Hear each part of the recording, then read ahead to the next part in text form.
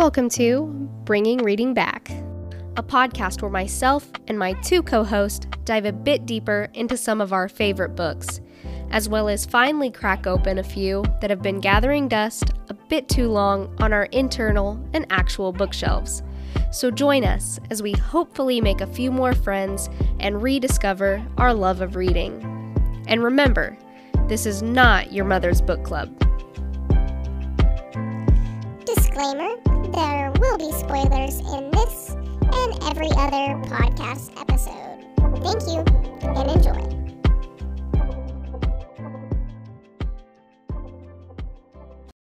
Hello all, and welcome to this episode of Bringing Reading Back. I'm Tori, joined by my two co-hosts. Hey, I'm Danielle. And Jade. And what book are we talking about tonight, Tori? Well, today we are actually discussing Mary Shelley's Frankenstein. Woo woo. Ooh, yeah. So this was my pick for the episode, going back to the classic horror genre or the classic romantics literature. It's definitely one of the classic horror novels. So this book was written published in 1818 by Mary Shelley, or written by Mary Shelley. She was actually still just a teenager when she wrote this, probably 18 or 19. She was really young. And of course, this grapples with a lot of strong themes that not a lot of teenagers could write about, I think. Today. So I find Mary Shelley as an individual just very interesting, and I definitely wanted to get one of her works in here at the beginning. This book was actually a product of a writing contest between friends.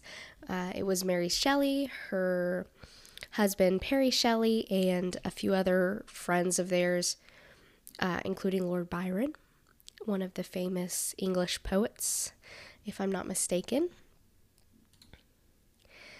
And of course, Frankenstein was one of the novels that came out of this contest, which my friends have never produced anything half as successful in any contest that we've ever had. We are not this cool. We are not that cool. Another fun fact about this group, work that manifested out of this contest, is actually a short story, I believe, if I'm not mistaken, called The Vampire. Really another initial classic horror work it's a short story that a lot of vampire novels or horror novels that came out of that or after that really pulled from. And our understanding of the modern vampire does get a lot from this short story that came out of this contest as well. So these people definitely did produce amazing literature. And this group really is important for literature. It's like the super squad of the Romantics era, really the first group of authors in the Romantics era. But really, this is just one of my favorite books. It has been for a long time. I think I read it when I was 13 or 14, like a little angsty teenager, But I definitely had this preconceived idea when I did first pick up the book, but of course it wasn't what I first thought. I was pleasantly surprised that that it didn't live up to my preconceived notions of what the book would be. What about you guys? Did you guys have any ideas about the book coming into reading it that you were kind of surprised by or not surprised by? So I was expecting just like instantaneous action. Like as soon as you opened it, it was going to be like, boom, there's this monster. I made it. Fuck yeah. Like, freak yeah. Sorry. But then it took me like 60 pages to get into. It took me a very hot minute. But I learned a new word, like indefatigable. Ooh, what does that mean? Which I love. It's indefatigable. So base word is fatigue. Okay. So that's its root word. But it essentially just means like worked tirelessly. So that's pretty fun. I like to use it now. But after I got into it, like, it was really enjoyable, and I really like how, like, she does the stories within a story. Just Walton's story is kind of boring, and it's a little long, so. Can confirm. That part is, like, I was the same way, Jade. I definitely, like, it was a little bit harder for me to get into than I thought it was going to be. So whenever I was in high school, I'm pretty sure I read this book. It was this one and then Dracula. Like, I think we read snippets of both. I know we read Dracula all the way through, and I think we read part of this one. But for some reason, like, whenever I picked this up, there was this little piece of me that was expecting, like, almost a young Frankenstein style. Because, like, we have this idea of what Frankenstein is, or Frankenstein's monster. So, like, I was kind of thinking about that a little bit. But I was definitely glad that it wasn't Young Frankenstein in a book. Like, obviously that's satire. And if you haven't seen the movie Young Frankenstein with Gene Wilder in it, stop listening to this podcast right now and go watch it, because it's amazing. It's an absolute classic. But anyway, yeah, like, Jade, I was the same way. I think that it was a little bit hard for me to get into it at first. But whenever I finally did start getting into it, I actually was listening to it on Audible. I'm sorry, not Audible. I was listening to it on Spotify. I found the ebook on Spotify, and it was just like this playlist, and there was this guy reading it. I don't remember his name off the top of my head, but he had this voice that was just so rich and so relaxing that I was listening to it. I was like, this might actually, like, especially in the first part where it was a little bit slower, I was like, this might actually put me to sleep. Like, this guy's voice is super relaxing. And this was my first audiobook that I listened to ever. Fun fact on that one, I prefer to have the book in my hand, but whenever you're driving long distances for work, you need a audiobook because it's just hard sometimes.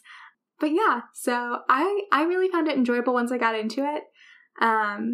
It was definitely something that I'm glad we read. I'm not really into horror. Horror is not my thing. As you all heard in the Cell podcast, horror novels are not my thing. If it's scary, I'm going to avoid it. But I thought this was really interesting, and I really enjoyed the story.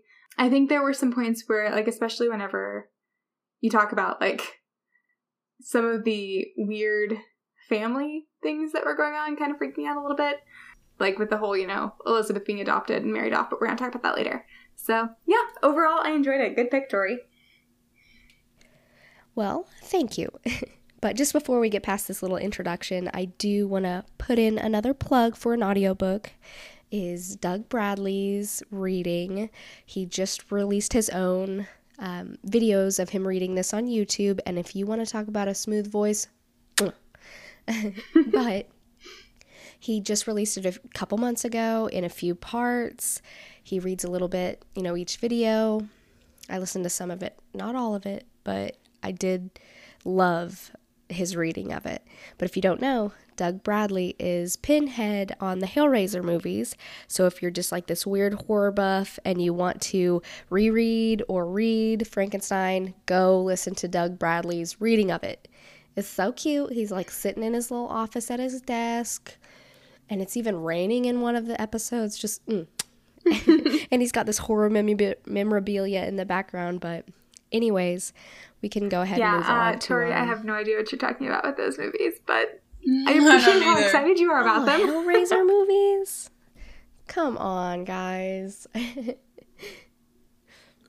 Gotta watch them. I am, just a side note, I would just like to say at this point, I am definitely being shamed by my husband's friends for some of the movies that I haven't seen. I was a very sheltered child, guys. But I hadn't seen Hitchhiker's Guide to the Galaxy whenever we talked about it in Cell.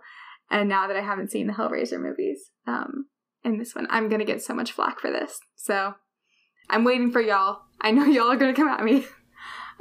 Sorry, but yeah. Okay, so are we ready to get into our 30-second synopses? I know we've gone over some of the book already. But I have a 30-second timer going. Yeah. Let's do it. I'm nervous. I'm so nervous. Okay, let's do it. Mm-hmm. I'll start when you start. Okay. Ready, set, go. Okay, so there's a man on a boat, and he picks up Victor Frankenstein, who's chasing a monster. The monster is one that Frankenstein created. Victor Frankenstein has daddy issues and is never good enough, so he feels like he needs to create something. He creates a monster. Monster's super ugly. He screams, he runs away. He's like, ew, what did I create? Runs away, he gets sick, and then the monster just wants to be loved, and it's just a really whole mess. The monster kills a bunch of people, and then they both die. The end. Time's up. All right, Jade. A man in a boat going on a long journey meets up a stranger. This stranger tells him an unbelievable story of how he grew up, the things he's interested in, and how he wanted to create life. He does so and creates Frankenstein's monster. After this, he disregards the monster because he's horrible to look at, and he ends up being a horrible person, even though he's not a person, he's a monster. Okay, so Frankenstein's life gets destroyed by this monster, and then he spends his life trying to destroy the monster who had screwed him. Okay, that was a good one. The beginning of this totally sounded like Without You by Eminem. Like, 2 trailer park girls don't run the outside, run the outside, run the outside. Like, that's immediately what I heard at the beginning. So Yeah, I was like, 2 trailer park girls go James around the vibing over outside. here. Like, all right. 2... Oh, I bet I could even do it. Like, a sailor on a boat picks up a stranger. A strange guy. A strange guy. Yes. A strange guy. Back again. Guess Monsters who's back. Oh, monsters back. again. Yeah. back. Tell a Okay, friend. that's great. Yes. We should make this a thing. Oh yeah. I Like have love rap it so battles. much. We gotta do 30-second karaoke rap in every battles. episode. Oh yeah. Ooh. Oh yeah, we have to do this in every episode now. Like, this is totally a thing. Jeez. Okay, Tori, your go. Okay. So we open the story with Walton, who is writing his sister, really telling a crazy story that a man that he just picked up on the ice told him about a story that a monster told him, that he had made the monster because he realizes that he had this pursuit to create life, and he makes the monster but realizes that he is scary and mean and horrible and there's no good that can come of it, so he runs away and forgets about him. The monster is abandoned and feels neglected and learns all these things but gets rejected, and so then he just turns horrible, kills everybody, is really sad. And he is sad. The monster just has a lot of feelings, okay? There's a lot of lessons in this book, and Oh yeah, there's a lot. All right, want to get into some character breakdowns? all right. Let's do it. Okay, so let's talk about Walton, who I keep wanting to call Walter. I'm not sure why. I did this in the pre-pod too. Like, I keep calling him Walter. His name is Walton. He's really a boring character. He's writing letters to his sister recounting the tale that Frankenstein has told him, what he's experienced while he's out, like, in Antarctica or something like that, somewhere in the ice. But really all he does is he's a vessel for the story. Like, he's the way to get the story from point A to point B. So he's a very boring character. I mean, not a bad guy necessarily. He definitely gets this story from Frankenstein and believes every word of it. And then he's greeted by the monster. So he's telling the story to his sister and kind of explaining, he just wants a friend. He's very interested in just having a guy friend somewhere on the ship. And Victor shows up, and for a while, Victor is that friend until he ultimately passes. So that is Walton. I have to look at his name every time I say it, so I don't call him Walter. So I am going to play devil's advocate for a moment. I don't mind Walton. I don't think he's great. Of course, he does play a role to move the story along, but I also think that he does serve as a reflection on Victor himself. We open with Victor, or with Walton, who has this deep passion to discover something and be remembered after he wants to change the lives of men, basically.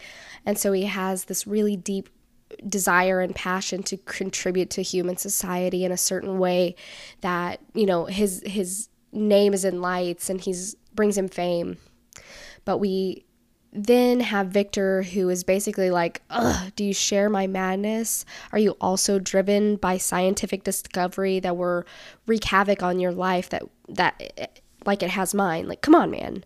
So I think it is a literary tool to give Victor someone who not only he could share his story with, but also he can help this guy out because he's going to save him from, scientific madness. But ultimately, who cares? We don't really care about Walton. That's actually a really good point, Tori. I'll give you that one. I do think Walton is a sociopath, and I'll tell you why. He signs each of his letters differently. His first letter is signed R. Walton. And then he does... Or R.W.? His next letter says Robert Walton. And then he does R.W. Okay. And then he just kind of doesn't really sign them again. Okay. And then the book's I didn't over. even notice So anyways, he signs each letter differently. And that's what a crazy person does. Just saying. That's my conspiracy theory this week. I had one about our author last week. There you go. Character this week. Okay. I don't know if you call it a conspiracy theory, but however, whatever that is, my hypothesis. I'm here for it. I love a good conspiracy theory. Okay, now we need a section of Jade's hypotheses. Then we're, of course, brought to our protagonist, I guess. Victor Frankenstein of Geneva. Geneva. So he sucks. Yeah, he's not the best. I have it in our shared He's notes really quite horrible. document that he is the worst and most irresponsible scientist. Why would you make your monster undefeatable? If you're going to create life, make Seriously, it a little, bro. Come on. 2-foot monster. Bro, come on. You're going to make your first something tiny. experiment. Your Make a first bed bug. experiment or your first attempt, you're going to make this giant ass man, 8 foot tall or 7 foot tall, super strong. And it's so frustrating. You made him. And as soon as he comes to life, you're like, after your years and years of work that you put in, you've basically ruined your health, you've basically ruined your relationships, and you're completely mad, and you make him ugly. Yeah. And then, as soon as he wakes up, you're like, oh, this is too ugly. It's just adding insult to injury. I just... Accurate. Yeah. I love that. What an idiot. Yeah. Why? I just don't understand. I just have zero... I have zero compassion for Victor. Anyways.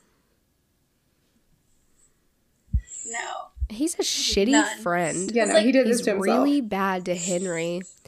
He completely ignores his family for a while, and then he Henry died because makes of this him. amazing scientific anomaly, and then is just, I'm gonna abandon you for now. I don't even care about you. I don't care. I'm just gonna not think about you for months.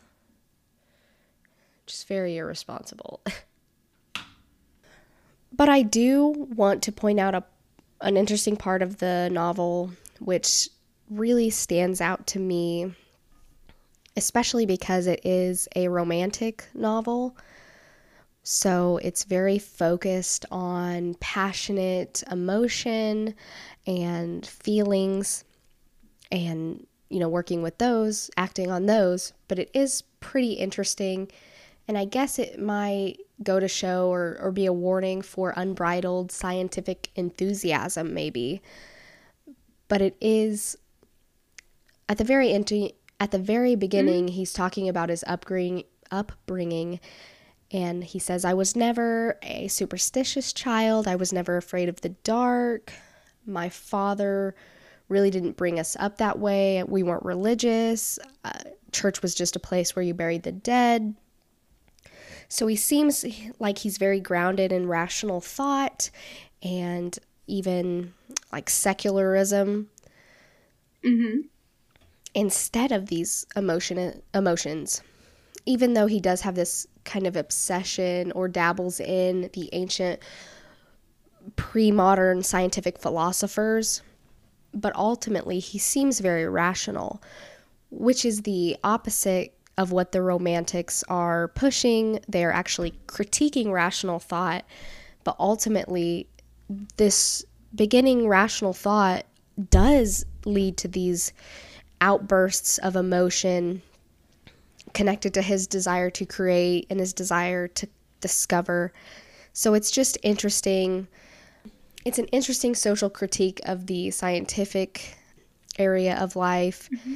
She's saying, or Mary Shelley is saying, that even if you're pushing away emotions, you know, to focus on rational thought, you still have these deep emotions within you. If you're not careful and if you're not balanced, you're still, if you don't check yourself, you're still going to end up with this very dramatic emotional state.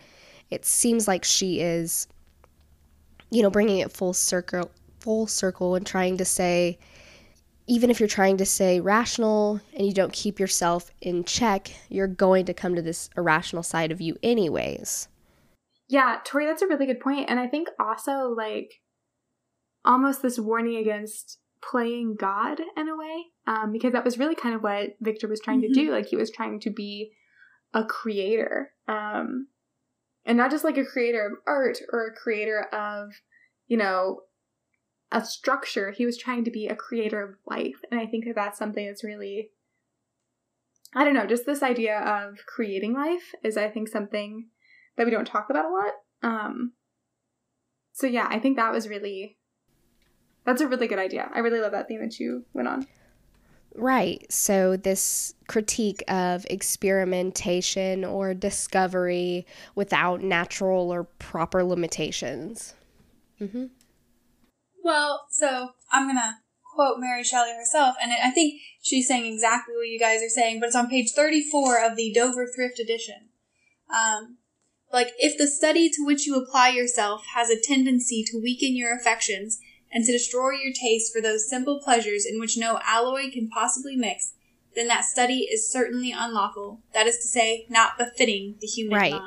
So you have to be balanced. You can't just lose yourself in the pursuit of whatever it is. So just be mindful of what you're putting your energy into. Mm-hmm. I don't know if this goes in the monsters part or the Frankenstein part, though, but I think, like, he might have been a terrible human being. He made this absolute horrific creature, and he turned his back on it, which is also horrific.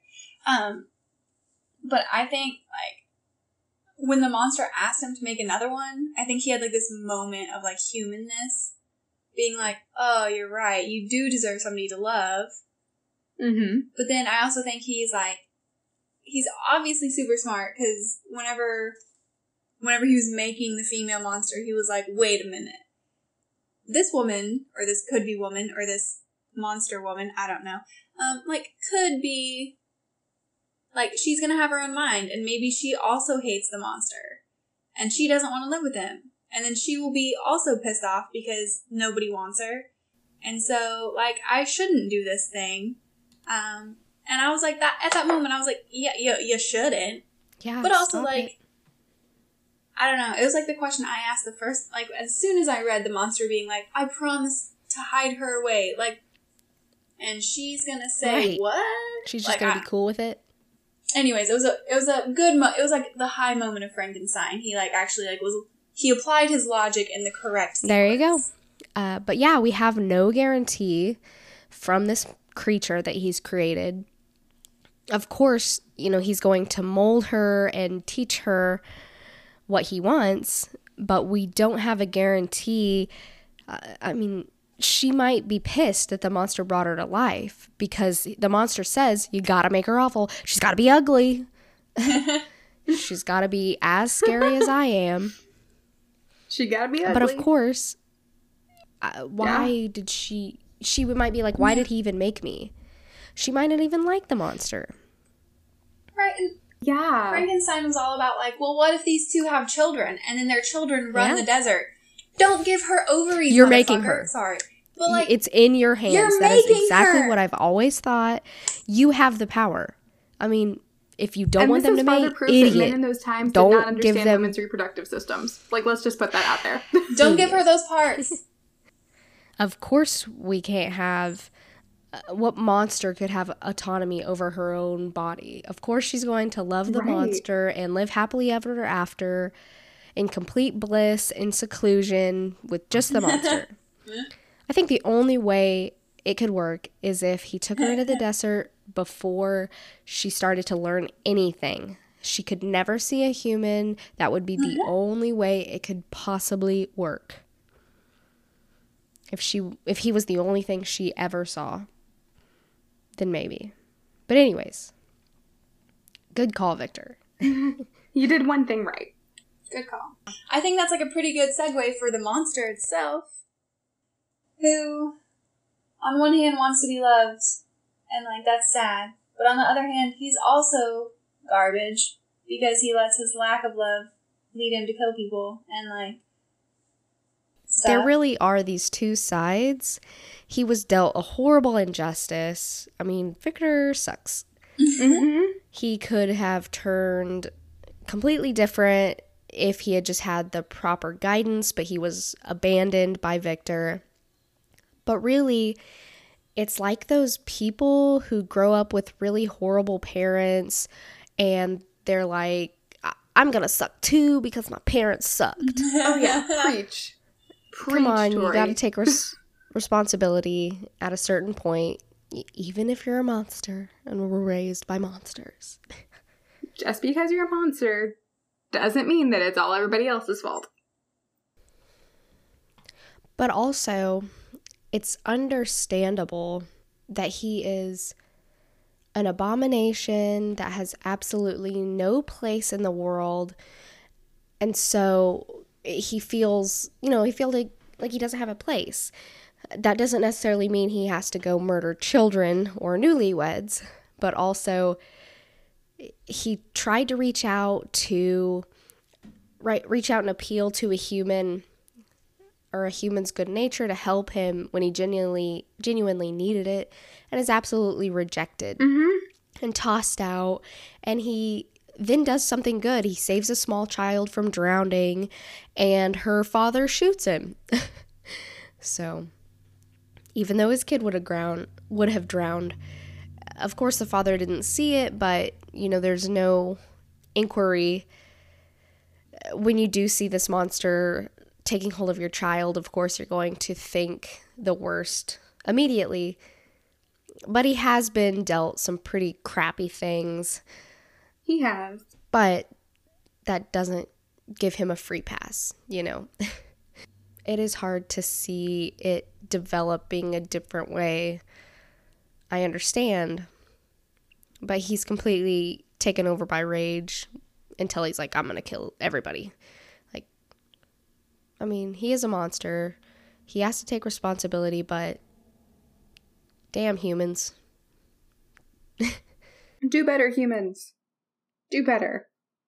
Yeah, so I think also, we need to talk about the fact that society has had this thing where, if you don't fit certain standards, you're hideous and you don't deserve to live. That's legitimately, people would throw out babies if they didn't, look right, or, I don't know. I have a thing about it, and it makes me really mad, but there's, this, if you don't meet certain standards, you're not worthy, and I think that this monster kind of exhibits that, albeit in a very, large-scale way. I think this is definitely something to think about, because we live in a society of perfection, and if you don't meet perfection, then you're cast aside. And you're an outcast. So, anyway, yeah, that's my thought. It's sad, but I guess I just feel less remorse for him because he tries to kidnap a child, and even if you're the most gorgeous human being, if you try to kidnap a child, they're gonna be like, no, don't, stop, whatever, right? You're terrible, don't do this. And then, like, he's mad at the kid because he calls him a monster when he's trying to kidnap him, and then he ends up killing him, and he's like, oh, but it's that kid's fault for being mean to me. You tried to steal a person. No matter how pretty you are, no matter how normal you are, no kid's gonna be like, I'll just go with you. It's fine. No matter what they were wearing. Yeah. It doesn't give him that no matter what they were pass. wearing, no matter what they were doing, So, victim blaming at its like, finest. He does, like, he probably has such a strong reaction because he's been rejected just over and over and over. So it's like the final rejection nail in the coffin. But it's also like, well, maybe just don't steal kids. Episode tagline. Maybe don't steal people's kids. Life lessons from Bringing Ring About. Yeah. So one thing that the 1990 Robert De Niro Frankenstein film brings up in the movie that I found super interesting that the book doesn't really get into or talk about, that could go into, because the monster does learn how to write and speak in a short amount of time, and so the movie talks about, is it because he's not really learning, he's remembering, so he's just because he's gathered these bits and pieces of humans. So that's something that Mary Shelley didn't talk about herself that I found interesting. It seems, well, what is the baseline nature of the monster himself? Was he just put together with all of these parts from maybe bad people? And so he had this predestined disposition because the pieces that were brought together were evil? Do those body parts, like, are they just material, or do they carry some kind of imprint of their past life or energy, or, innate memories themselves that cause him, to turn out the way he does? Well, and we always have this concept of Frankenstein as someone who is put together from, like, a murderer's parts. Like, and I think that's just because, like, that's what the horror genre has told us in movies. Is that they, like, robbed the grave of a convict. But I don't know. That's really fascinating. I really do love that. Anyway, that was a little bit of a sidestep. I think we can move on if we're ready.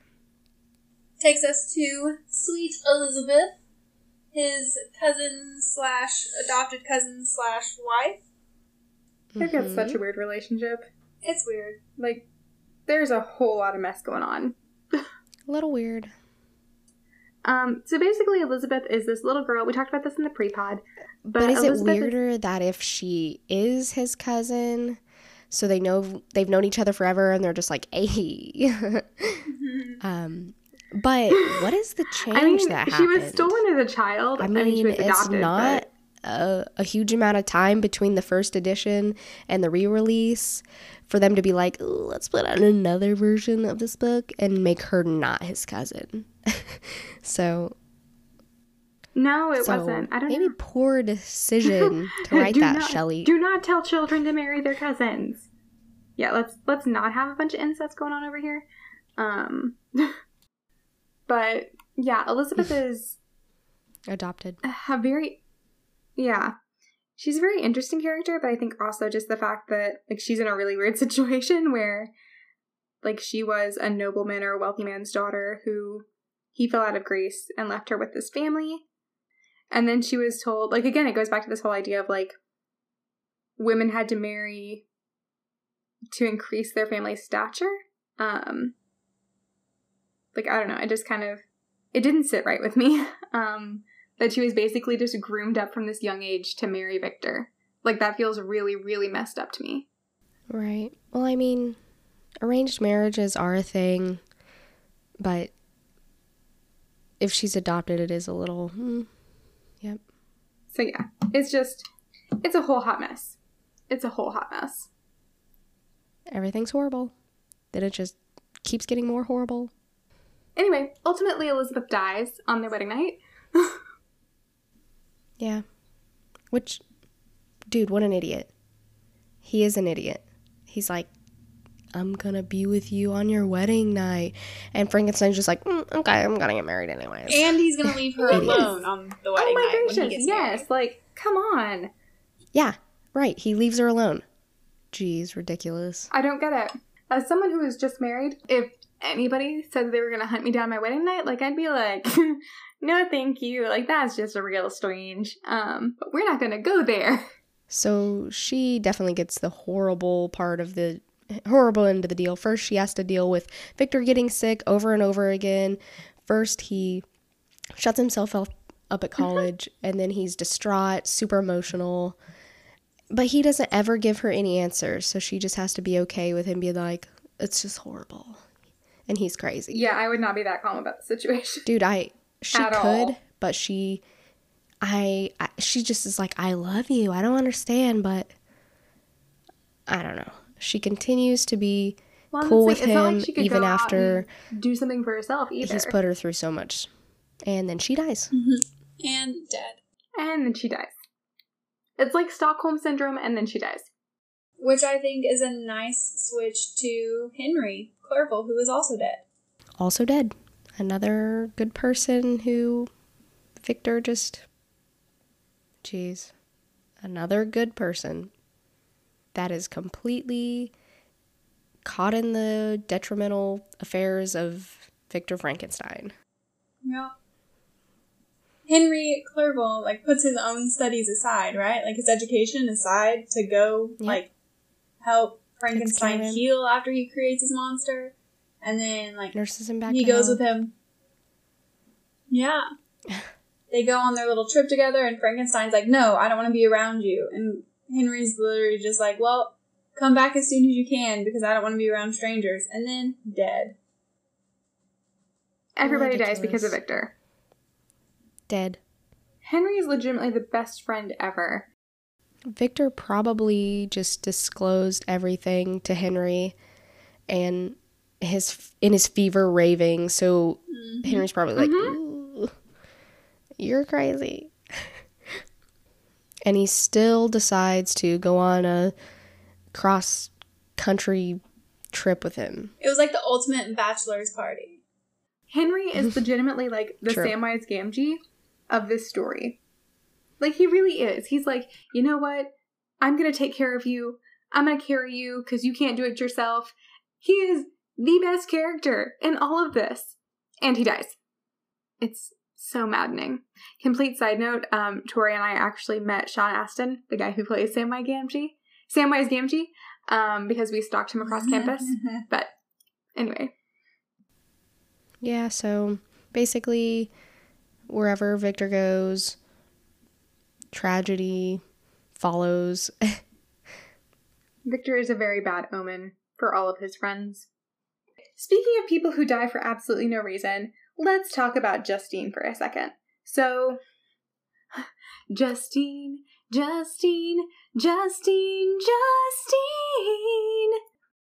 Anywho, she's a housekeeper. She's kind of the glue that holds everything together, and whenever William dies, so Frankenstein's brother, whenever William dies and is killed by the monster, they blame Justine. They blame the housekeeper, because who else are you going to blame? There's a random woman here, let's blame her. So yeah, Justine is put to death as a murderer, even though she totally isn't. So yeah, she's basically just like, at that point you're going, okay, we're on a downward spiral because Justine has died. Yeah. Also dead. She's also dead. So I went a different direction. I thought of Christine. Oh yeah, Tori, that's a good one. Christine. Either of those would work. You can sing either of those, and it's a good time. I'm just gonna be singing like a combination of Phantom and Jolene now. Like, it's fine. Everything's fine. All right, I think that has wrapped up our character discussion. Unless anybody has anything else. Woot. Nope, that's it. Let's move on. This has been such a singing episode. Like, we've legitimately, like, sang Eminem, Dolly Parton, Phantom of the Opera. Like, we have sang all of these things. So Eminem, Dolly Parton, and Phantom of the Opera, if you would like to send us a donation for featuring your music. Andrew Lloyd Webber, if you'd like to send us a donation, that would be awesome. Anyway, okay, so let's talk about, like, in our ideas to discuss. So, the hijacking of Frankenstein. Going from a maybe slightly empathetical character. I mean, maybe we don't have sympathy, but relatable-ish. Like, he's down and out and mistreated, and to this big green monster with bolts in his neck. That's immediately what we think of. With the jagged scar across the forehead, he's got bolts in his neck, like he's green. And we have this idea, and like even in the book, Mary Shelley describes his skin as yellow. Immediately whenever I hear Frankenstein, my brain goes to two places. It goes to Young Frankenstein, the movie with Gene Wilder in it that I talked about at the beginning of the podcast. And you have this idea of the monster from that. But then also you have the idea of, like, the classic horror Frankenstein. My brain doesn't automatically go there because, like, I don't watch horror movies. But then I also think of Herman Munster as just, like, this big, towering, like, very square-shouldered creature. Super tall type thing. But, yeah, I think that's just... It's really interesting that people took this monster who was frightening, but people took this description and just went to town to make this crazy, crazy creation. And like I said a little bit before, there's also this idea that wasn't taken from Shelley at all of, like, taking this murderer's brain and, like, swapping a normal brain with an abnormal brain, or abnormal, to quote Young Frankenstein, but swapping his brain with that of a killer, and that's why he is the way he is. And it's not really anything that Shelley talks about, but it's just a really interesting point. Yeah, it would be nice to get Shelley's own perspective on that, or her thought process on that, because that's a point that is easily skimmed over, but it definitely could have some depth. It is interesting that, especially if you aren't versed in horror or classic romantic literature, you probably equate Frankenstein with a monster. When you say Frankenstein, you don't necessarily think of this Swiss man who created this crazy abomination. You think of this big green Halloween character.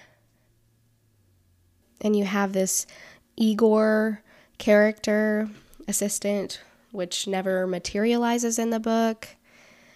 And when you think of the Frankenstein story, you have this mad scientist who's flipping electrical switches and has this giant green monster on his table and his hunchback sidekick. So, yeah, the characterization, it definitely got distorted or hijacked, for lack of a better term. And so I think it's, of course, incredibly entertaining with all those movies and depictions of Frankenstein's monster. But of course, I think it's important to realize the roots of the story and how in depth it does go. Okay, so there's definitely this theme in Frankenstein where Victor is not satisfied with his life as the way it is. He's not satisfied with his abilities. He feels like he can do something else. And really, he's kind of playing God in this moment. It definitely seems that Victor has cheated or gone against the laws of nature, and so he's being punished. You know, no one else can be God but God, or whatever that may be. But so it seems like he's getting what's coming to him as the monster wreaks havoc on his life and takes, everyone from him. He's pretty much gone against the natural order of things and reanimated and created and reanimated a figure that was never meant to have life. He's taking on this responsibility of creating life in some way independent of a biological creation of life. He's doing it scientifically, where it's literally his creation. Nobody else, it's his. And I mean, even in this moment, the monster compares himself to Adam as the first man who needed a mate. If you're talking like the biblical story in Genesis where Adam is alone and says that he needs a mate of some sort. And you can definitely see how Frankenstein believes that he can create life. He does so. And then he has to deal with the consequences of that. So, and by that I mean like everyone around him starts dying. Everyone around him, like bad things are happening to all the people that he loves because he tried to dabble in this creation of life. And I think that definitely says a lot for the time that this was written, in the space that this was written, where it's a caution from Shelley of, you know, kind of like Troy was saying earlier, this concept of unbridled scientific discovery, where you're not holding anything back, you're just going at it with leaps and bounds.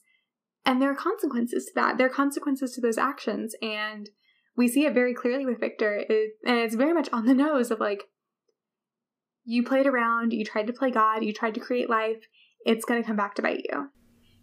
You know, you ultimately can't play God. The number one theme, I think, of this book, what Shelley wants to, the narrative she wants to push, especially, you know, science is developing in leaps and bounds at this time. And so this romantic idea is pushing back against the scientific progress of the modern world. And so just making sure that we are abiding by the natural order of things. You know, we've been given a way to create, and that's our limitation. Or maybe she's saying that God should think we're horrible. He was like, ugly creatures. Gross. And that's why God left Earth. That's actually a really good point, Jade. I'm leaving. Now I feel really insecure. Yeah, he's like, people, humans, they're disgusting. I don't want to see them. Also, I'm pretty sure I did read quite a bit on Mary Shelley herself, and I'm pretty sure she had had a miscarriage before writing this.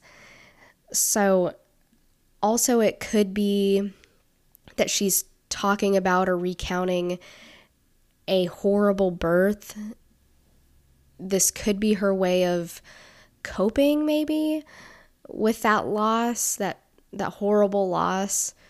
She felt like she had gone through this birth that did not end in life, and so maybe she's spinning that in a way that there is this birth that doesn't ultimately end in life. Yeah.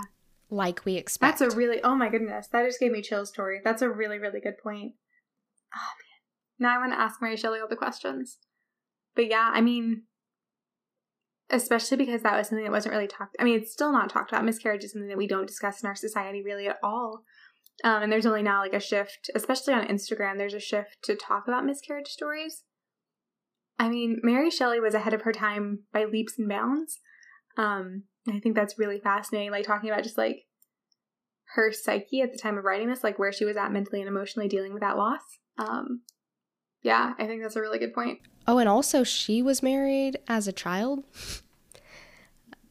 I don't know. Oh my gosh, yes. Could be a part of the themes, but of course it's something that we can, that's reducing it down a little bit too much. I think this book has too many prominent themes and social critiques.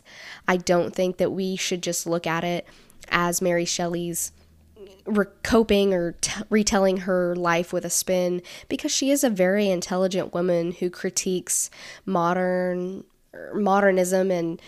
and scientific discovery at the time, or scientific pursuit. So I think it's another way of reading it, but I don't think we should reduce it to just that.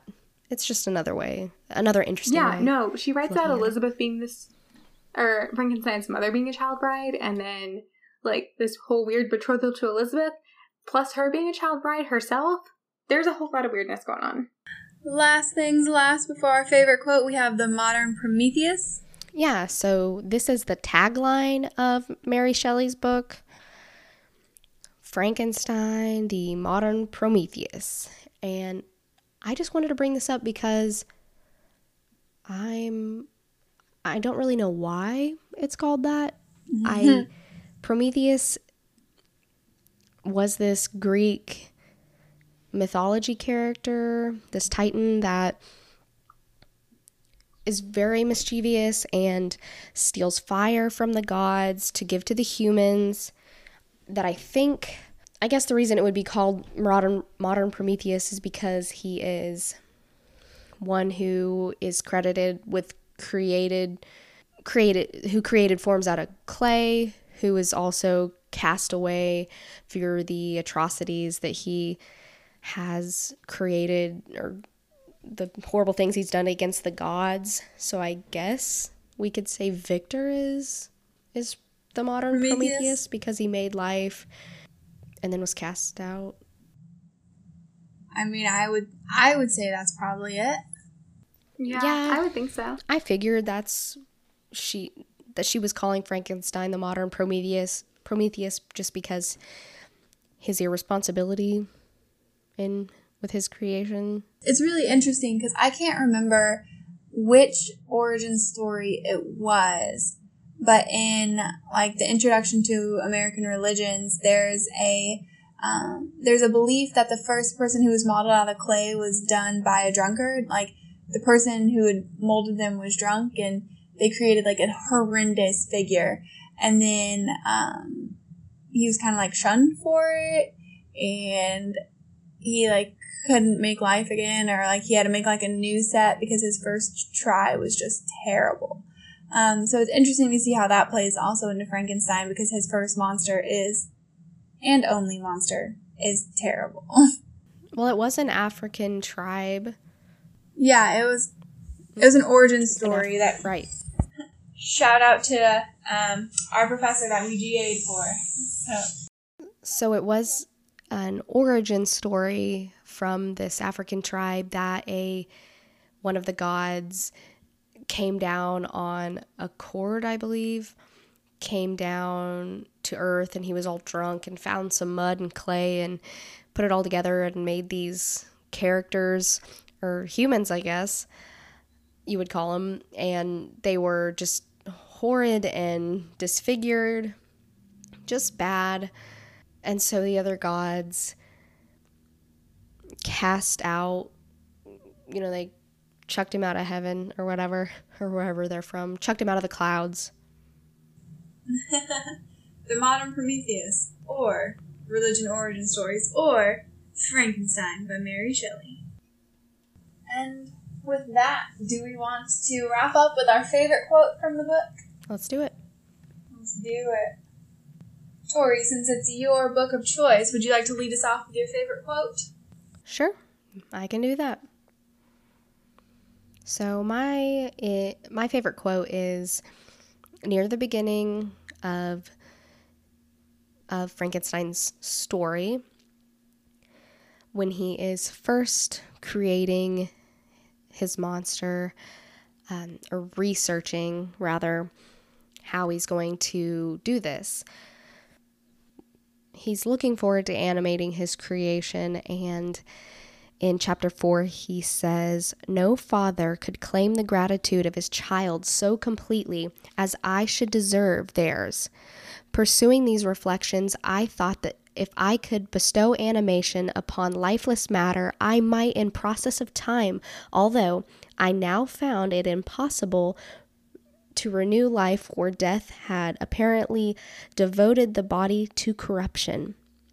So this is his initial hopes and dreams for his future with his creation. It's that basically he could cheat death, which we've all experienced loss in our life, and Victor is not. He also has experienced loss, And he's got this very human desire to overcome death and maybe never lose a loved one again like he has his mother. But the reason I chose this part is basically because he's saying no father could be as proud of his child than I will be of my creation, because of course that father didn't necessarily create it. You know, we've all heard the saying, you know, men couldn't understand creating a life as the woman, you know, carries the child and ultimately gives birth through her body. And so he's bypassing the feminine aspects of creation. So that's what you get, Victor. That's what you get. That's what you get. You cannot have, you've got to have, it could be a very feminist reading of this book. This book could champion women's reproductive rights or whatever. Because he's like, of course you're going to get these horrible consequences if you take the woman out of creating life. You take the woman out of it, the monster you create kills everybody. I'm just saying. Okay, so my favorite quote is while Frankenstein is also working on his monster, working on this creation. And I don't remember what chapter it's from, but it was, here's the quote. "The summer months passed while I was thus engaged, heart and soul, in one pursuit. It was the most beautiful season. Never did the fields bestow a more plentiful harvest, or the vines yield a more luxuriant vintage. But my eyes were insensible to the charms of nature." I really love that one. I think it's really easy for us to get wrapped up into things. Like, it's in human nature to get very wrapped up in what we're doing and what we're working on. So much so that to the point that we forget to look around us and see the beauty that is all around us. So yeah, I really like that quote. I think that's a great tie-in with mine, so I'm going to continue it. Mine was on page 121 of the Dover Thrift Edition, which is a little different than the original. But I put, it's when Frankenstein is reflecting on why he shouldn't create the woman. He says, "They might even hate each other. The creature who already lived loathed his own deformity, and might he not conceive a greater abhorrence for when it came before his eyes in the female form?" So, like, essentially he's saying, like, he already hates his own, like, how he looks. So, like, if he has a female who's as ugly as he is, wouldn't he hate her too? Yeah, Victor worries that his infatuation with humans would just come back because, of course, the monster or the woman wouldn't be able to fulfill his desire. The monster has. And like, when it mentions, like, his like, disdain for his own reflection and it reflecting in how he deals with others, I was like, that's human. So I just keep thinking of Patrick. Or maybe it's because you're ugly. I mean, fair. Anyways, you gotta love yourself. Super sad. I think also, like, you think about, like, this story led into stories like Phantom of the Opera, where you have, like, this disfigured main character who's, like, constantly searching after beauty and constantly, like, going after that perfection that he doesn't physically have. I'm a huge Phantom of the Opera nerd. Like, that's just my thing. But stories like that, like Phantom of the Opera and Elephant Man, like Hunchback of Notre Dame, all of these stories, which ironically are all French stories, but that's beside the point. So yeah, I think it's just, like, a really interesting thing about our society to say that those stories have gone so far. Yeah, definitely sad. sad. Don't judge people on the way they look. It's mean. Don't be a jerk. Don't be a jerk. Life motto. Just don't be a jerk. And, like, if you're ever feeling sad about your life, just remember, Frankenstein's monster would probably think that you're beautiful. Or he would if he was looking through a hole in your wall. And you can you can sleep with that thought tonight. All right. So with that, I think that wraps up our discussion on Mary Shelley's Frankenstein. This was a fun one. I appreciate you both plugging through this and putting up with my picks. And thank you, listeners, for tuning in to our probably long discussion we've been getting into. But yeah, interact with us. Tell us what you think. If you have other thoughts on Frankenstein or Mary Shelley or romantics, reach out to us. We have our Gmail, bringingreadingbackpodcast@gmail.com, or our social media platforms. Instagram is probably the best one to get a hold of us on, but email's the best. But Instagram us, just search Bringing Reading Back Podcast and you'll find us. Please rate, like, share, subscribe, listen, all that good stuff wherever you find your podcast episodes. And what are we talking about next episode? Okay, so our next book is going to be Station 11 by Emily St. John Mandel. We're going to jump back into this kind of almost post-apocalyptic book.